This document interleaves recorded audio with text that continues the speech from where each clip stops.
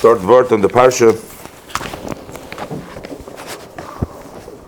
and perhaps a little different twist than we're normally used to.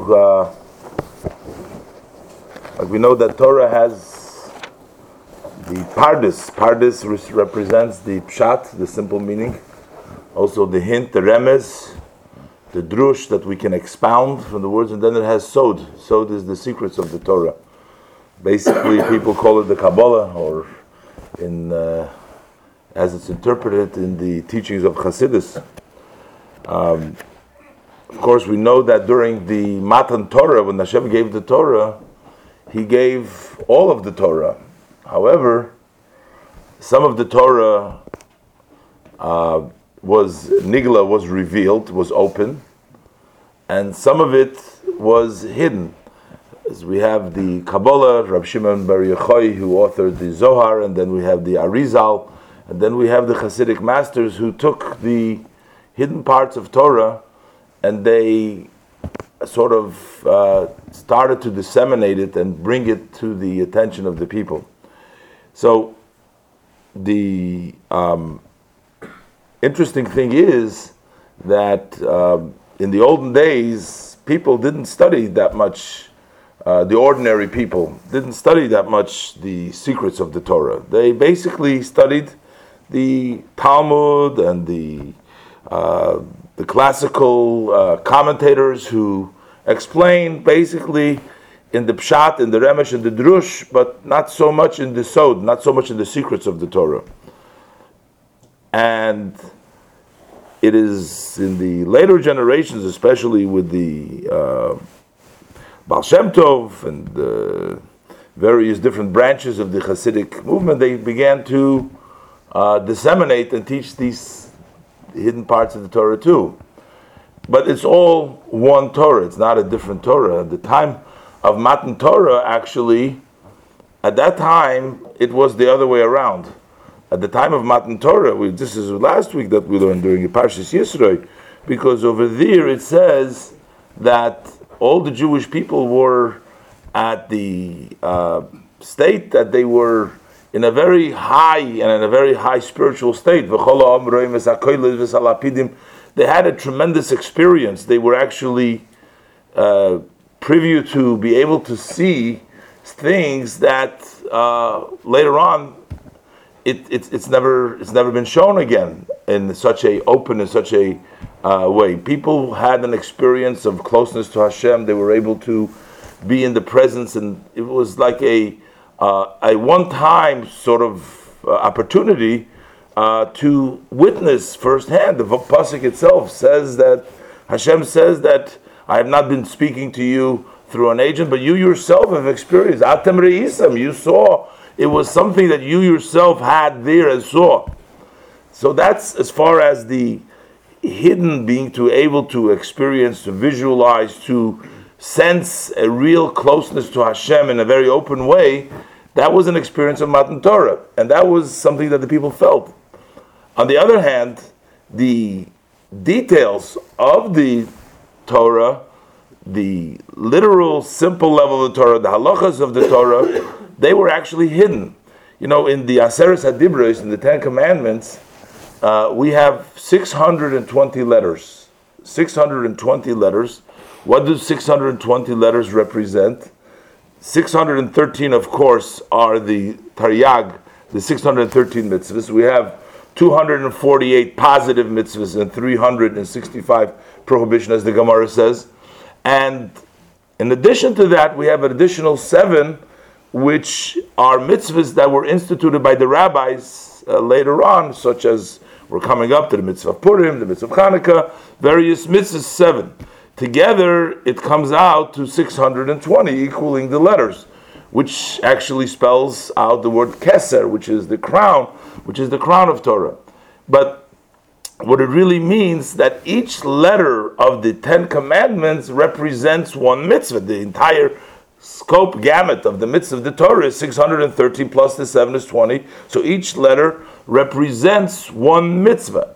And then further, it's all included basically in the 10 commandments itself. It's all basically in Anochi v'lo yeh lecha. As we know, that there was only 2 commandments, as it says the pasuk in Tehillim, Anochi v'lo yilcha mipi hagvura shamayim, that we heard Anochi, just the first, and the mitzvah asay, which is I am God, your God, which Hashem said, and the second, lo yilcha lekim acherim, you should not have other gods. Those is one positive and one prohibition, and basically that's the source of the positive mitzvahs, the source for all the other mitzvahs, and the prohibition is the source for all the negative prohibitions. So, what do we see from here? That all the mitzvahs are included either in one letter or included in one saying. So that is really hidden. So the open part of the Torah during Matan Torah, the rest of the Torah, was actually Nister at that time. It was all hidden. It was only through a hint, only one letter.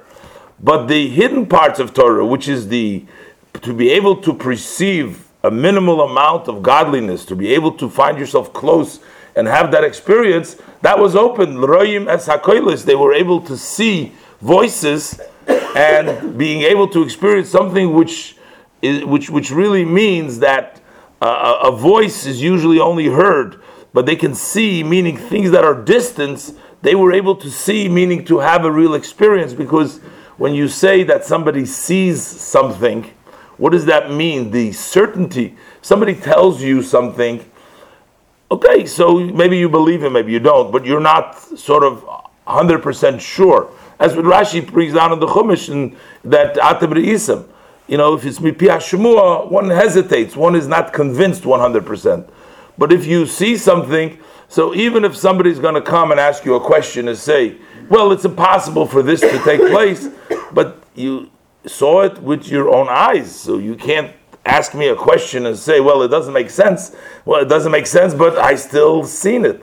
The idea is that you have such a strong conviction and you're so much certain in your emunah, in Hashem, in the belief and in the trust in Hashem, that it becomes like something you see. It's not a question that somebody is going to come and challenge you and say, well, I have a question, I don't understand. Okay, you have a question, but something that you've seen, I've experienced that. There's nothing in the world that can shake and can take away from that certainty. So that is the idea that the Jews experienced at that time, and that one-time thing. But I wanted to get up to the other taich. I'm just staying too long, so I'm just going to finish this. So the parsha, so in the Kabbalah and the Chassidus, it speaks about that Moshe Rabbeinu, our teacher Moshe, wasn't just the leader who took us out of Egypt. As we read the story, of course, all these things take place. But Moshe Rabbeinu had a function that he inspired the Jews on a spiritual level. He gave them, Moshe is called a Raya Mehemne. Normally we translate the word Raya Mehemne means a faithful shepherd. That means a shepherd who is very faithful, who's very trusted. As we know the story that Moshe Rabbeinu cared even about a small sheep, and God said that you are the one that is fit to lead the people because you are so sensitive, you care. You are the right person for that. So of course that is the simple meaning of Raya Mehemne, meaning a shepherd who's faithful, who's trusted.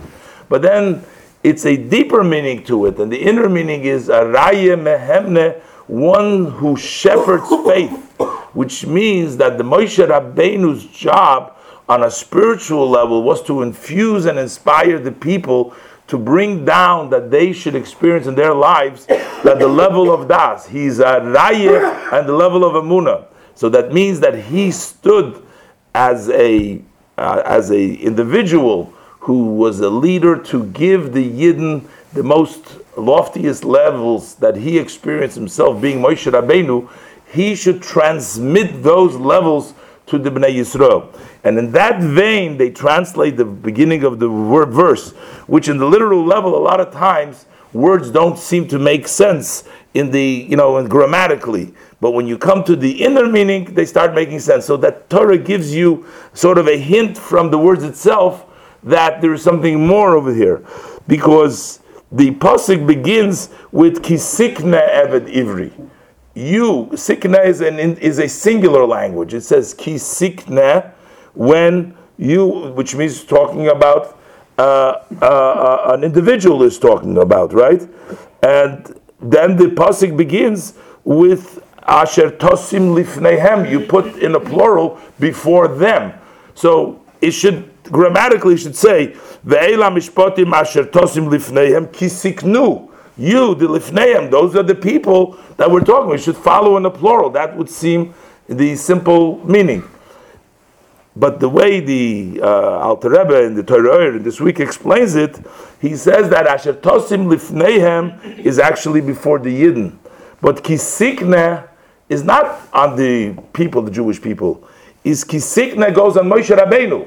Moshe Rabbeinu is the sikne of Ivri. The Alter Rebbe explains over there in the Torah how Moshe Rabbeinu is the one that acquires the Eved Ivri, which is a representation for the Jewish people, and he acquires them and he gives them the infusion of his levels and of his commitment for them to continue. But of course we're out of time, so we will continue.